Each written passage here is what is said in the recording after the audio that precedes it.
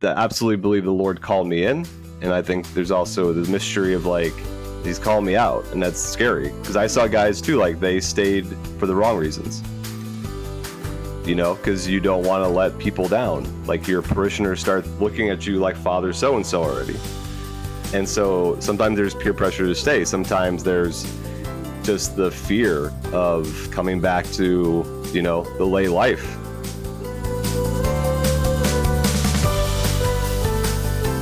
Hello, everyone, and welcome to this episode of Living Fullness. As you know, once a month we have a special guest on to interview them and to talk to them about some particular topic that's close to their heart. And this month we have a very special guest from the States. Stina, would you like to introduce our guest? Yes, I would love to. So today on the podcast, we have Bobby Angel. He is a native Florida man. He's worked for 8 years as a campus minister and a teacher at an all-boys school. He enjoys writing and holds a Master of Theology from the Augustine Institute. He's also the husband of Jackie Francois Angel, and together they've just celebrated 10 years of marriage. They've just had their 10th wedding anniversary. They're co-hosts of their own podcast as well called Conversations with Jackie and Bobby, and they're expecting their 5th child this year. So welcome, Bobby Angel. Yeah, great to be here with you all. I'm excited. Thank you, and congratulations. Congratulations on two fronts. First of all, your 10th wedding anniversary, and also child number 5 on the way. It's beautiful.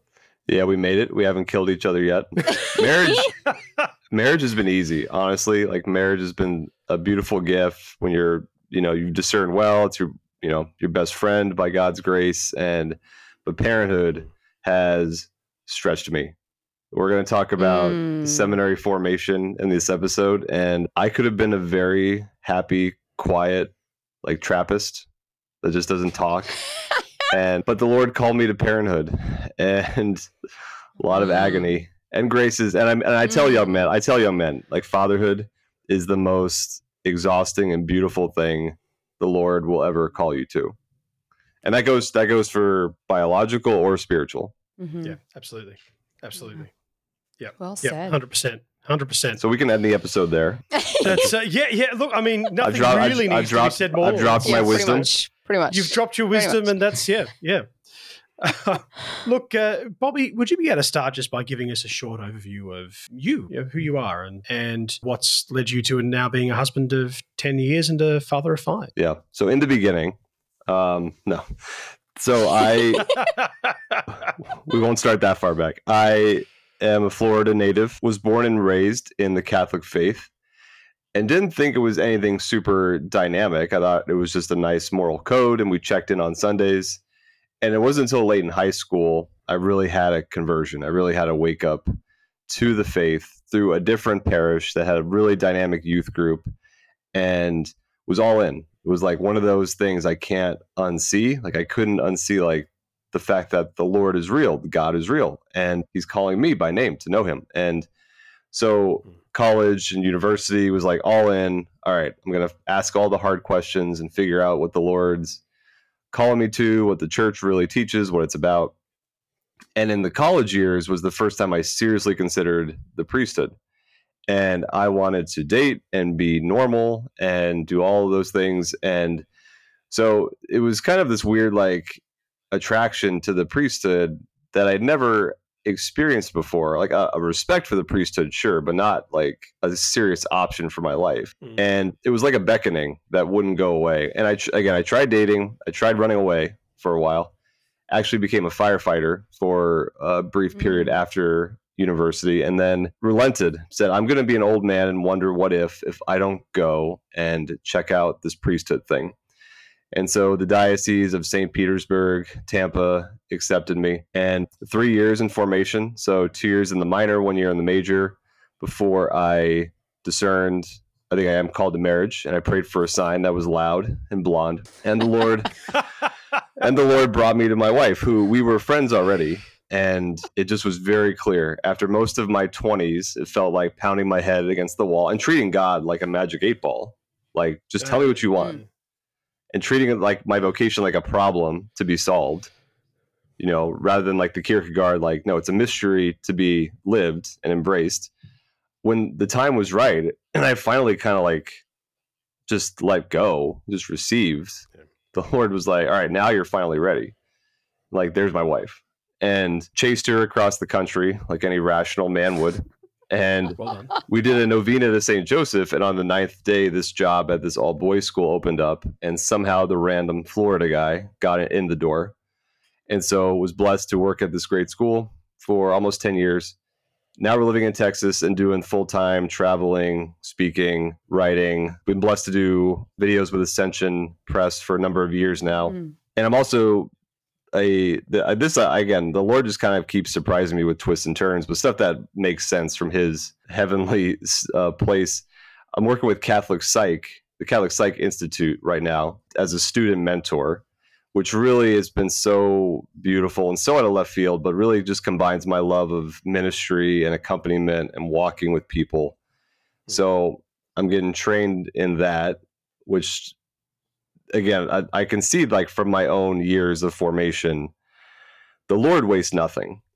So even looking at 3 years, and man, like, I have genuinely not struggled with did I waste 3 years in, like, considering the priesthood? Like that has never seriously crossed my mind, because my years were such a time of prayer and meeting solid dudes, like guys who are some of my closest friends to this day, a time of really getting over my ego and how I wanted life to be. And that wasn't always pleasant, being called to the carpet by formators and deans of men and just having the hard conversations. They made me go to therapy my second year of formation. I didn't want to do it. And I didn't tell a soul during that time, because it's just, as a guy, it's like, I don't want to admit I need help, or there's something wrong with me, but I mean, the Lord just really worked through those years. I am such a better husband and father and man because of those years of priestly discernment and surrendering myself to the process and say, Lord, I have no idea where you're leading me, but I'm in. I'll follow. And that's when you've actually got a good formative program. I mean, no formative program is perfect, but you've got a good formative program when you can leave a seminary, look back and go, you know what, that wasn't a waste of time in any way, shape, or form. I'm a better man for having gone through those 3 years of formation, because I've come out changed. I've come out in some way closer to the Lord, come out with a deeper understanding of who I am, with all my strengths and weaknesses, and who God's called me to be. That's really awesome. That's really awesome. Every guy's story is so unique. And the seminaries, these schools where men are trained and schooled and formed to be priests, they're so different around the world. Like, some are healthy, some aren't. Some have great priests, professors, and formators, and some maybe not. And so when I see young guys, like I was, like, struggling, like they're fighting God, they're fighting it, but they're kind of attracted to the priesthood. They're like, it's hard for me to give a blank, like, no, absolutely go. It's more like, well, it depends. It depends how serious the call is. Like, is it just kind of like comes and goes? Is it a respect for the priesthood, or is it a true, like, Jesus is knocking and won't leave you alone? And that's what it was for me. Yeah. And then, where's your heart pulling you? Like, diocesan or a religious order like the Franciscans or the Dominicans or the Benedictines, or, on and on. Like, so there's those kind of things to discern too. Like, where exactly might God be calling you? But then what's been beautiful, I think, is this emergence of the propedeutic year. Yes. Which I think would have benefited me a lot. That instead of just like coming off the street, if you're working or you're coming out of school straight into the rigor of, like, here's a full academic program, whether or not you've ever read a philosophy book, period, like, here you go, here's like 20 credits, and living in a community with other dudes, and this like rhythm of prayer, like, it's a lot to just jump in. And you're coming in, and I can speak from experience, you're coming in with all your wounds. You're coming in with all your stuff. Like, you may not even know the story of salvation history. Like, you don't need to know. You don't need to know the Bible back, like, front and back. But do you know the big beats of the Bible? Like, do you know our faith? Like, are you a disciple? And I think to ask guys to take a year or two at the start and say, you're going to live in community before we give you a full academic year. The church has rolled out, I think in the last couple of years, they've announced this. The propedeutic year has been announced about 20 years ago, and we've had it here in Australia for the last 20 years. Okay. It was announced actually in 1992 II by Pope John Paul II in Pastores Dabo Vobis. He explained that a propaedeutic year was necessary for seminarians. And it's something that my understanding of the United States situation is that it was something which was seen as an added burden, that it was a burden because the training was already so long. Right. You're then going to add an extra year onto this thing.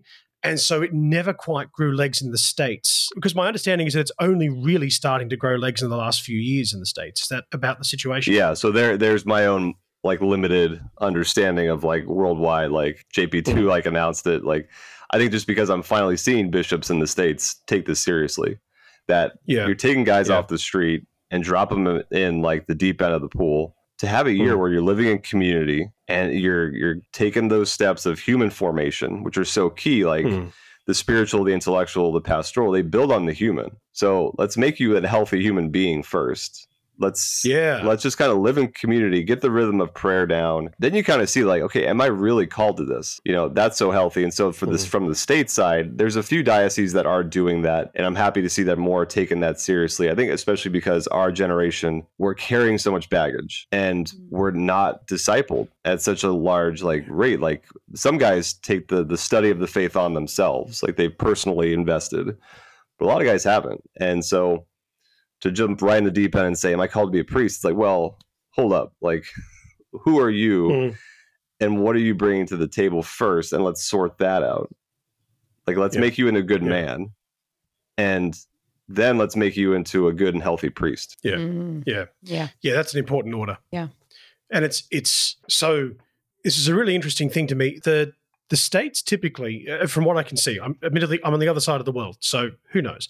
But the States, from what I can see, is normally about pretty far ahead of the game in terms of human formation. At least it's been ahead of where Australia's been at normally. So we nominally adopted what was called a propaedeutic year about 20 years ago, maybe a bit more than that. It might be 25 years ago. But I do mean nominally adopted. So the adoption was there because, well, Pope John Paul II said we had to have it. And so let's have a propaedeutic year. But what it became was another year of academics. Right. You know, it became another year where stuff just happened. And for us, it's only been in the last few years that we've gone, oh, hang on a second. We've actually got this brilliant thing called a propaedeutic year, which we can keep out of the academic program and which we can help men to develop the human qualities necessary for grace to build upon.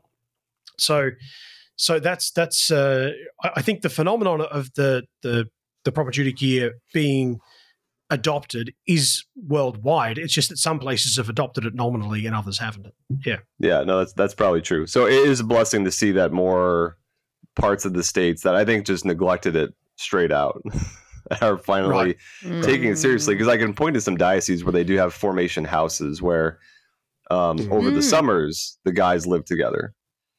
And so it's just kind of an extension of that. Like you live together and maybe you go out for external ministries all over the place, but you are learning to live in a common space for the human formation piece to really develop and flourish. And I know there's parts where they're offering like counseling, like you have to go to see the counselor like once a week, whether or not you really have visible baggage or emotional wounds. Like, and if that does come to light, we can get that addressed and named and talked out before, again, the intensity of full academic workload begins. And then, because then you can just run the risk of that stays under the radar. And I don't ever really deal with that stuff. I just kind of figure out how to cope with it. Like I've been coping with it for the last who knows how many years. And then somehow maybe you make it to ordination and you haven't ever dealt with the deep stuff you've been carrying. So like it will all come to light one way or another. And so for me, for me, it was kicking and screaming, but I knew like, no, I've got to like get what I'm carrying out into the light.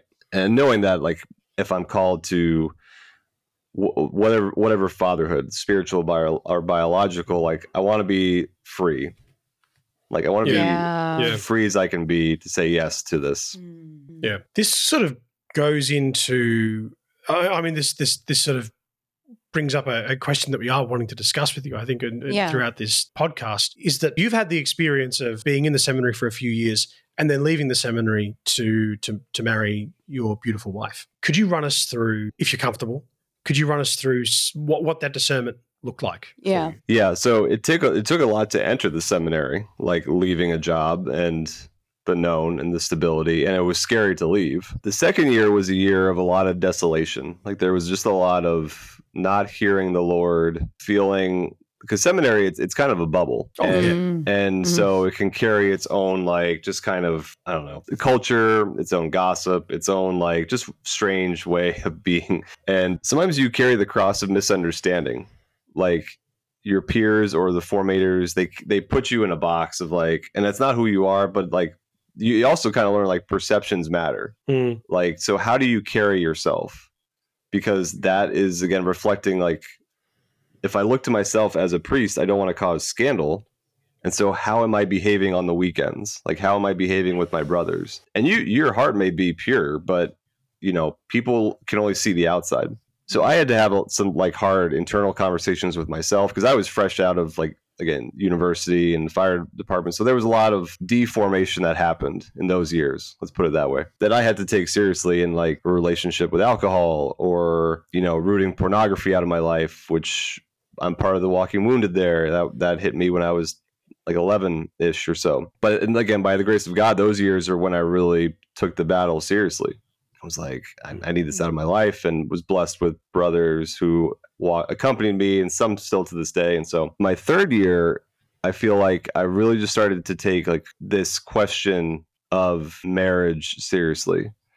And I think out of like 2 years of some purification, the third year kind of paved the way for some real like healing and regrounding. And with a really great spiritual director I had to look at, like, okay, knowing how I'm built, knowing that I've checked out like 9 or 10 books on celibacy from the library, and I can't, like, I'm not academically wrapping my head around it. Like, it's a beautiful discipline. I absolutely do not think the Western Church should get rid of it.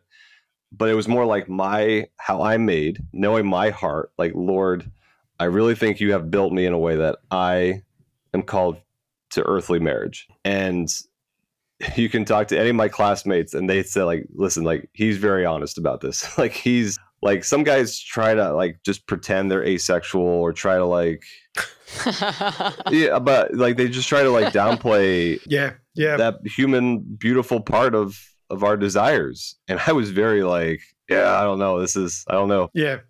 I also know, but I have classmates again that they just settled in and they knew, like, second, third year, they were like, I am called to this. And I was still on the fence. I was still like, I could go either way and I don't know. And I just am feeling more at peace with the married vocation. And so my third year, I think certainly by middle of the year, I realized I think I need to leave. I think I'm called out. I absolutely believe the Lord called me in. And I think there's also the mystery of, like, he's calling me out. And that's scary because I saw guys too, like, they stayed for the wrong reasons. You know, because you don't want to let people down. Like, your parishioners start looking at you like Father so-and-so already. And so sometimes there's peer pressure to stay. Sometimes there's just the fear of coming back to, you know, the lay life. And so we had some really good classmates, like just stand-up dudes, like, who discerned out. And it always kind of shook the household. It was like, but at the same time, if a guy's being transparent and honest and just like, here's what I'm called to, like, you had to rejoice for the guy. And it always raised the question, why do I stay? And so for me, it really came to that point. And so as I'm discerning out, I re-meet my friend, Jackie, at a Theology of the Body conference. Like, it was a beautiful setting, which is where we first became friends. And the second time we met, it was like the scales fell from my eyes and was like, holy cow, that's my wife. And there was a piece that was there that I had not had in 3 years of formation. And even the years prior of college discernment and wrestling, it just was kind of like, now you're ready. And so thankfully it was mutual. Like, it wasn't just one-sided crushy crush. Thank goodness. And then, you know, the Lord can move pretty quickly when it's time, when it's ready. And so I moved, again, like I said, I moved to California and we dated for 3 months-ish. Though we knew at that point we were both like mid to late 20s and we just kind of like, we know we're just going to wait to not freak people out. And then, 3 months of proper dating and then proposed. And then 9 months later, we got married. Yep. Mm-hmm. Yep. So that's my story. And now I know, though, there's also the guys that they leave very abruptly. There's guys that are more running away than embracing something proper. And again, everyone's got a different story. One of my favorite priests growing up, he left the seminary twice. So Okay. every guy's got a different story here. But I just can see, like, when you surrender, when you lay down the fear, God will make his will known. And it's not necessarily our timetable, it's his. I guess that sort of makes the question hard to answer, because the observation that I've made that we've spoken about before we started recording, it's a repeated pattern that I've seen, other people have seen, not just from, my own diocese, from other dioceses. And it's this repeated pattern of young men who are leaving the seminary, and within weeks of having left the seminary, they're in a relationship. And then within weeks or months of having entered a relationship, they're engaged and married. Like, it happens so fast. And for some of them, perhaps, that was perfect timing, really good, sensible discernment. But for others, there's a question mark of, was this rushed? Because it was so, they rushed in, they rushed out, they rushed into a relationship, rushed through marriage. Like, is there no space where time is essential in discernment? And it just kind of made me go, is there something missing, or could potentially be missing in that discernment space, where if time is not given enough room to pass? And it's also that what you're talking about before too, it's that intentionality of why you're there too, not running away from or trying to run towards something out of fear or out of obligation or peer pressure, but actually genuinely wanting to be there because you feel called to be there, and wrestling in that space too. Oh yeah, and I wrestled.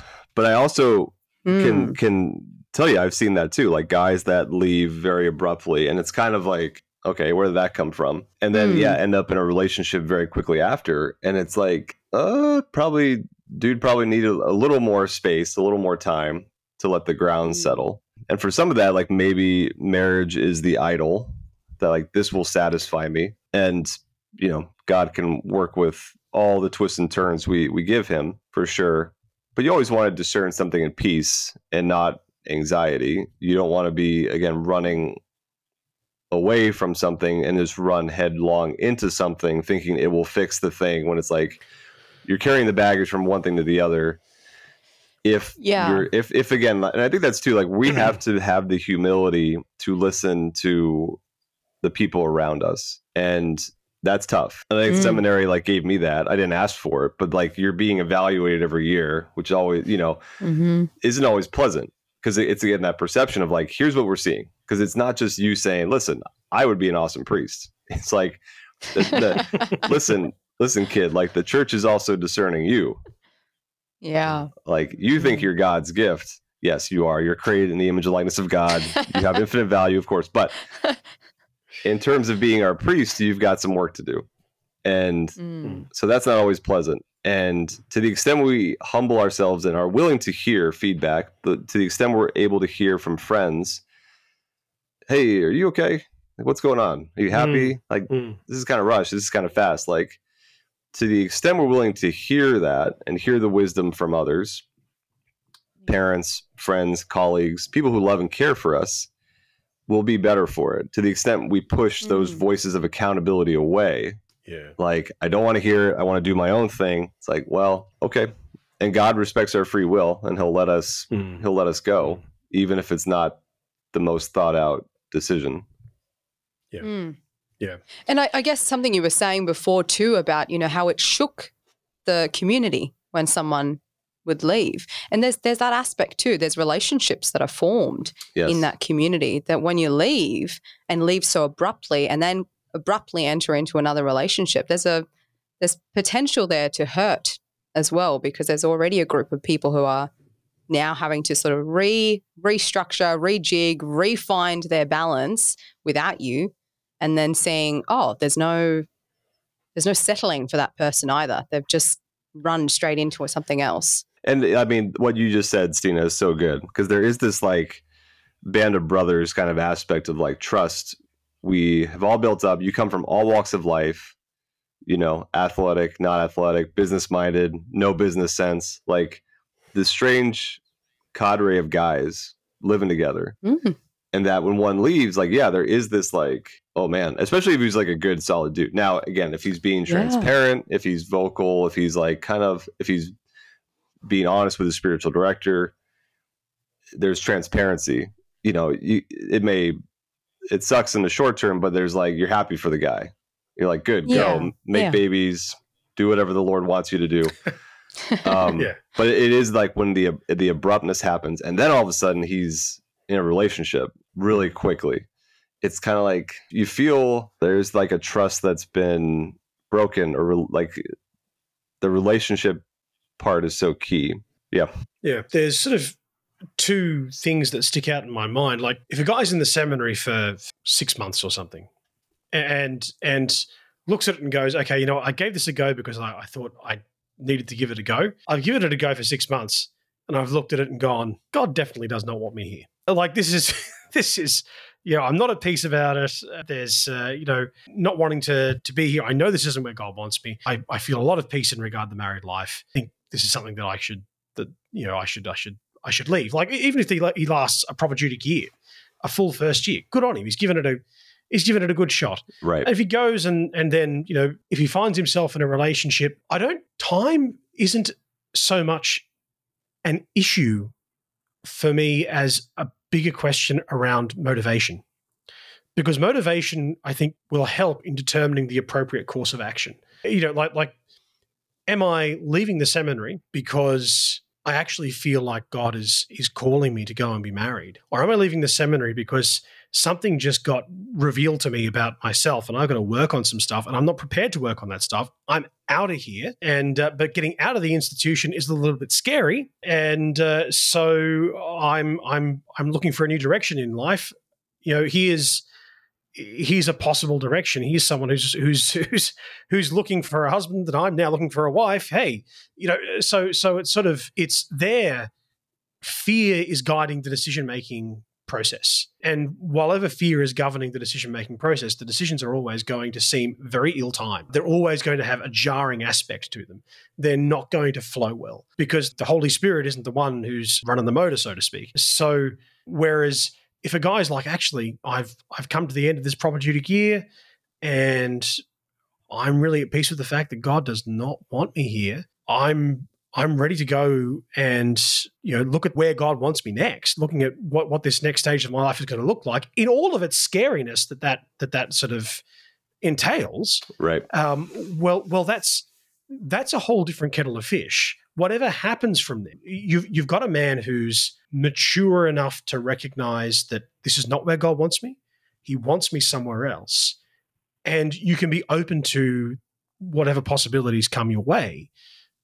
So time doesn't concern me as much as motivation. Like I wouldn't want to stick a time limit and say, no, you must wait X amount of time before you go and do the next thing, or before you like that would be, I think, a problematic approach. But to look at what is it that's motivating me to make this next step, whatever it is, to stay in the seminary or to leave the seminary, to get married or to pursue someone's heart or to take a step back, whatever it might be, what is it that's actually motivating that?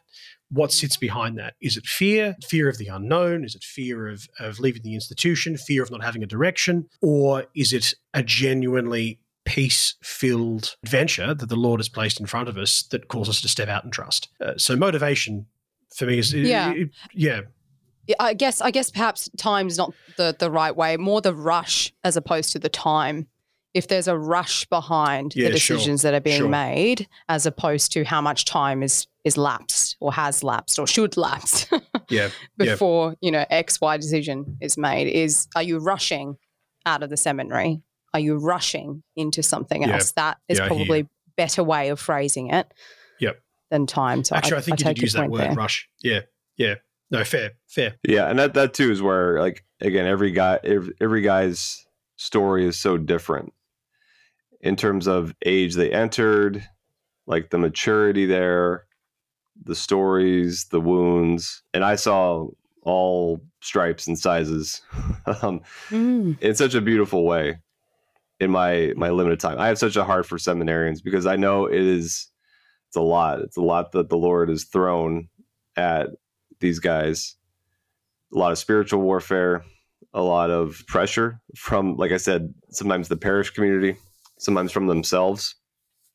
And it's such a journey from start to finish. And it used to be, at least like in the States, more of you were seen as a failure if you didn't make it. Right. Which is, I don't see much anymore. I think most people are oblivious to like seminaries, like the process at all. They just think the problem is you're in, they automatically think you're Father so-and-so.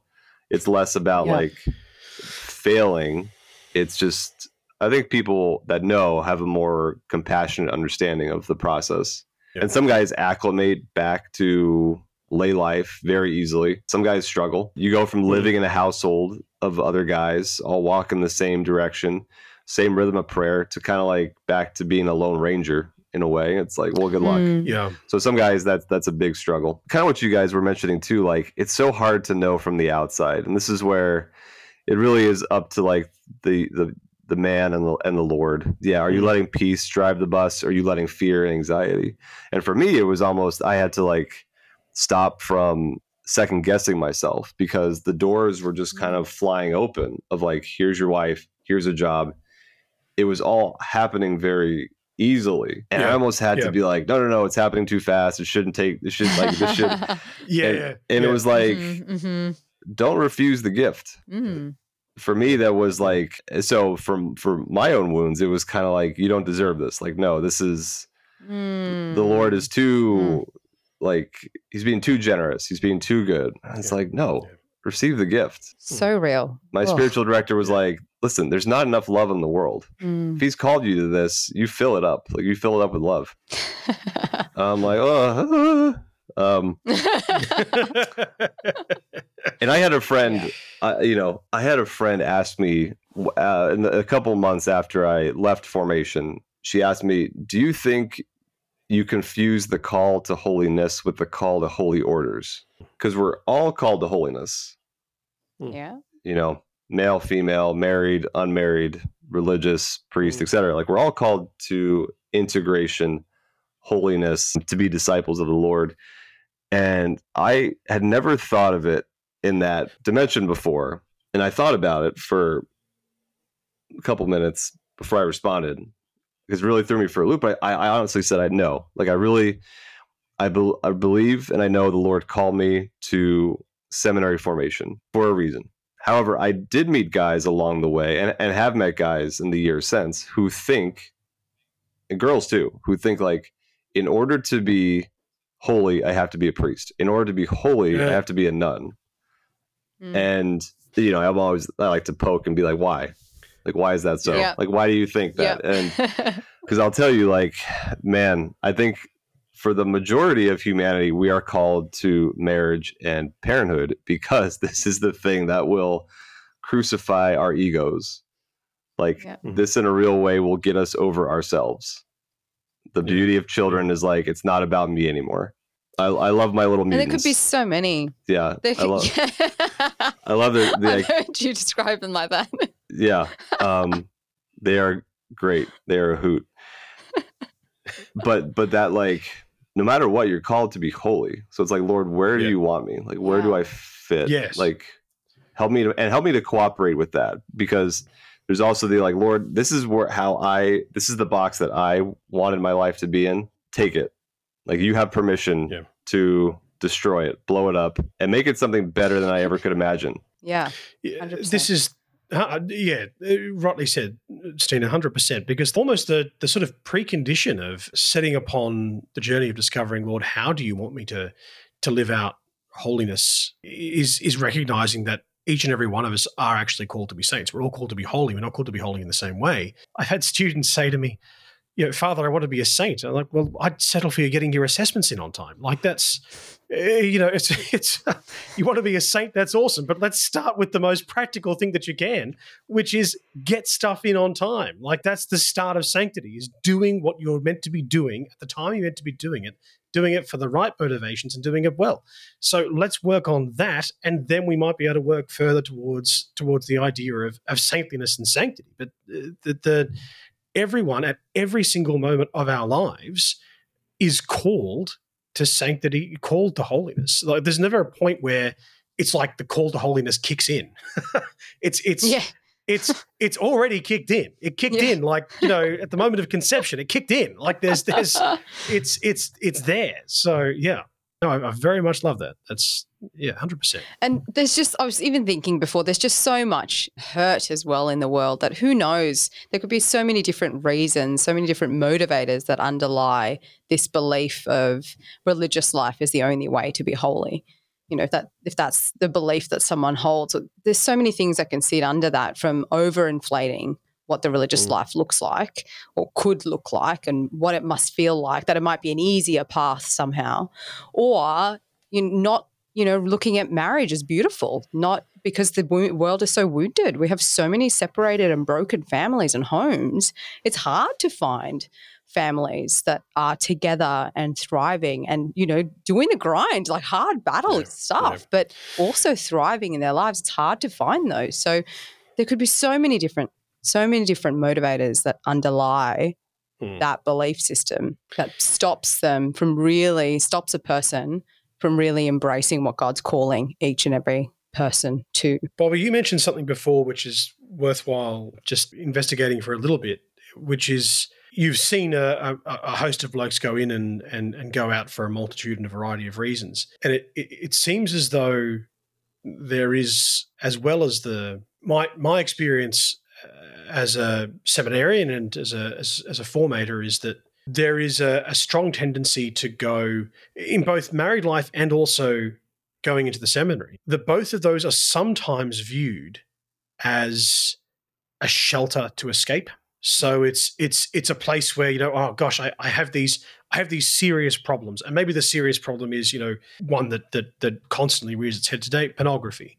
Well, okay, I'm if I go to the seminary, I'm sure that'll solve the problem, or I'll escape from the problem there. Or if I get married, that'll solve the problem. It's like no, neither of those avenues is going to solve this problem. What needs to be spoken into our present Christian culture to help both young men and young women see that a vocation is not a place to flee.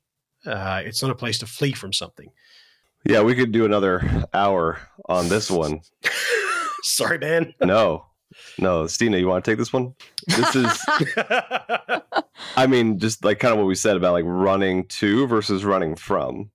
And so, yeah, like walking with a young guy now who had a very hurt witness of marriage, like child of divorce and like verbal abuse and all this stuff. So his idea of marriage is very, and admittedly he knows like it's skewed and it's broken. So for him, like, he's worried, and we've kind of unearthed this, is he's worried of passing that trauma on to his children if he's called to marriage. Right. So for him, he looks at the priesthood as like, let me run away to this option. And so we're kind of rehabbing his idea of marriage again, looking at beautiful marriages and families around him and say, you do not need to repeat the cycle of the past. You can have a radically different marriage than that of your parents while honoring them and loving them, seeing the brokenness that's part of all of our stories. And even like, some seminarians I walked with who you could tell like they were either here because of family expectations, not necessarily they felt free.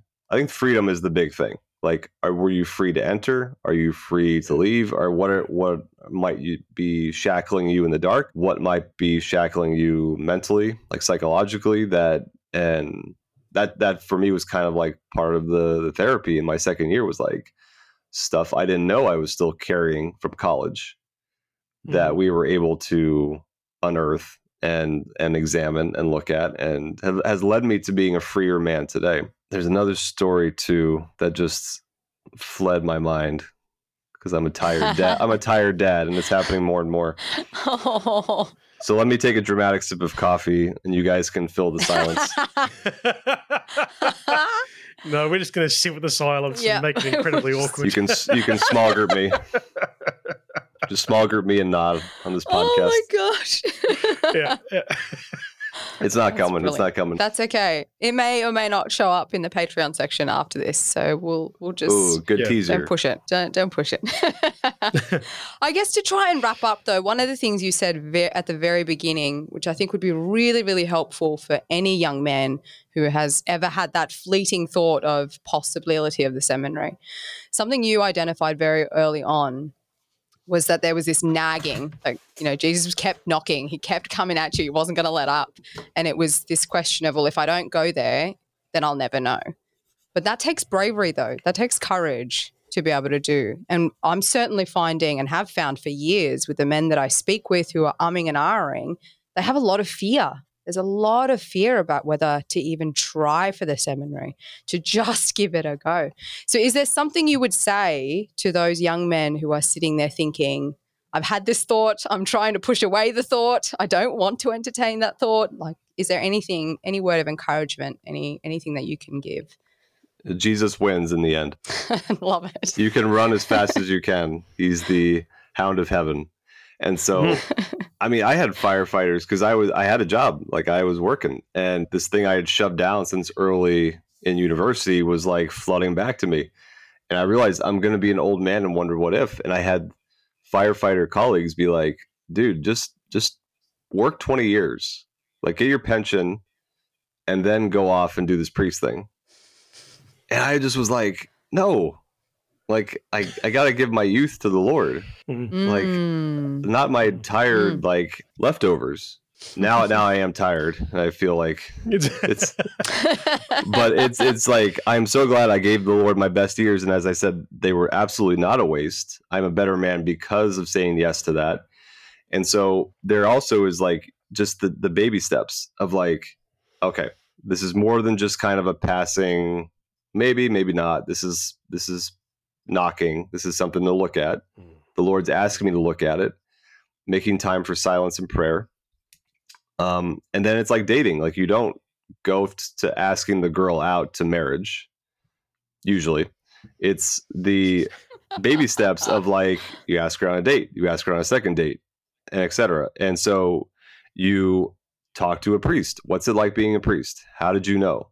You talk to a vocation director. You do a come and see where you visit a seminary or religious house. I visited the Dominicans in St. Louis, and because that was the only order I seriously considered, and very joyful guys, very much gelled with the charism, but I just had a peace with the diocesan life. So I checked out a few options, and just where the Lord was giving me peace, I just kept following. So for any guy out there, be not afraid. To echo John Paul II, be not afraid. And Pope Benedict even said, I think in one of his first papal messages or his homily, he said, the Lord takes nothing away and gives you everything back. Like, be not afraid of Christ. The Lord takes away nothing, but gives you everything. Yeah. Beautiful. And for the Patreon community, I did remember the story. So you guys can... Excellent. We'll come back to that one. That's marvelous. Look, my role here in the Wagga Wagga Diocese, like most priests, I suppose, I have about 7 different hats, but and do none of them particularly well. One of the hats I'm wearing is Vocations Director for the Wagga Wagga Diocese.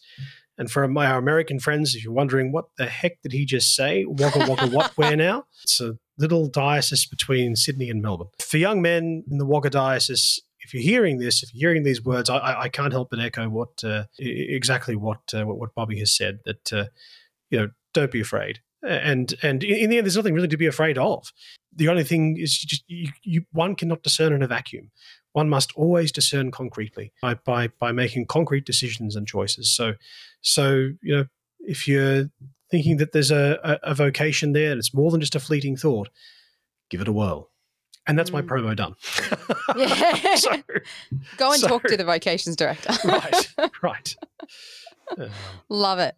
Well, thank you so much for giving us your time, Bobby. We really appreciate you coming on here with, being able to open up seminary formation conversation, seminary discernment conversation with us. So thank you. Yeah, it's been a blast. Thank you guys for the invite. As we always do with our guest interviews, we do have a rapid fire number of questions that we're going to just kind of throw at you. They come from left wing. They're completely, off the books. So, Padre and I haven't even talked about this. Like, we're just kind of going to throw it and see what happens. So just the first thing that comes to mind for you. All right. So first off, tea or coffee? Coffee all day. Good man. All day and all night by the looks of it too. And all night in my time zone. Still drinking it. Okay, question 2. If you could speak to any author for 5 minutes who's now dead, who would it be and what would you ask? Oh, there's too many. Who is dead? Who is dead? I would go with Viktor Frankl, who wrote Man's Search for Meaning. Mm. He was a survivor of Auschwitz, Austrian Jewish therapist, psychiatrist. Like, just his story. It is so logos centered, which is like the therapy he developed, and just so like dripping with Catholic understanding of suffering and a free, like, you don't choose your circumstances, but you choose how you respond to them. That's awesome. Yeah. Thank you. What is the coolest or strangest thing that has ever happened to you? Oh, what comes to mind is I went surfing in Ireland, and it was very, very, very, very cold. Yeah. Right. I mean, the wetsuit was like blubber, and I was worried about sharks, and they're like, "There's no sharks up here, mate." Just freeze. Yeah, they just freeze. I'm like, "Oh, everywhere else there's sharks." Yep. Okay, question 4. If your wife and children had to use one word each to describe you, what words would they pick? One word each. My wife would say rugged. My children would say stinky. Fantastic. I don't think I am, but Very good. No. just their way to Bless. keep me in check. Yeah. Nice. Finally, what is one secret talent you have that most people don't know about, or one that you wish you had? I wish I could sing. I know I can sing, but it's a self-confidence thing. I am happy to just stand back and do the rain stick or the cowbell. I draw. It's been a number of years, though. Oh. Okay, Yeah. cool. I was always doodling in What kind class. of medium? Like pencil, just like black and white. It kind of dropped off when I got into college, but it comes out here and there. There's just deeply ingrained muscle memory that I'll just start drawing a dinosaur with my kids, or Yoshi from Mario. Nice. Yep. And they're just like, "Where'd you learn that?" And it's in the back of my brain that you're not allowed to access when you're an adult. It's like, oh yeah, I can draw things. Nice. That's really That's cool. awesome. Well, look, thank you so much for being with us, Bobby, and for sharing part of your life, part of your story with us, and opening up some of the questions around discernment. It's been wonderful having you on, wonderful having your insights. Yeah, no, thank you guys again for having me. We'll be praying for you, your team, and all of your listeners. Thank you guys. Good on you. Thank you. Where can people find you, Bobby? You can't. You can't. Okay. I'll always no worries. be. I'll always Nobody be can one find step Bobby. ahead. Always be one step ahead of you. You'll never find me. We have a website, JackieandBobby.com. I'm on Instagram, Bobby.Angel. Yeah. And then for anyone who's really in the throes of discernment, shameless self-promotion here, we wrote a book, Pray, Decide, and Don't Worry. And all on vocation, discernment, and it could be religious life. It could just be what college should I go to? What job should I do? Like any decision. We wrote it open-ended that way. We co-wrote it with Father Mike Smith with Essential Presents. So he shares his wisdom and testimony, and that is available on like ebook and audiobook if it's not physically in Australia. And it really is like the book I wish I had when I was 20, because it really is all this kind of discernment wisdom I learned from the school of life and seminary formation. And so we're proud of that one. That book is through Ascension Press. Yeah. Awesome. Fantastic. I love the promotion. Yeah. Super easy to read. I have read that one. It's on my bookshelf. It took a long time to write. And then people were like, oh, I read it in like 2 hours. I was like, yeah. like, so happy for you. You made it. That's how much work you put in. You made it so easy for us. Thanks. The amount of hours you put in. Thank you for that. Made it easy for us. Bless. Well, thank you again, Bobby, for being on the show with us. And thank you for watching or listening wherever you might be watching or listening from, whether you're on YouTube or in your car or in your home. Thank you so much for tuning in. If you are one of our Patreon supporters, jump over to Patreon and check out the behind the scenes conversation that we're about to have with Bobby, where he's going to share that story that he remembered.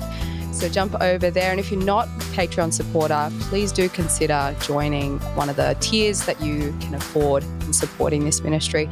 But as always, we will catch you next time. But until then, know our love and prayers. God bless.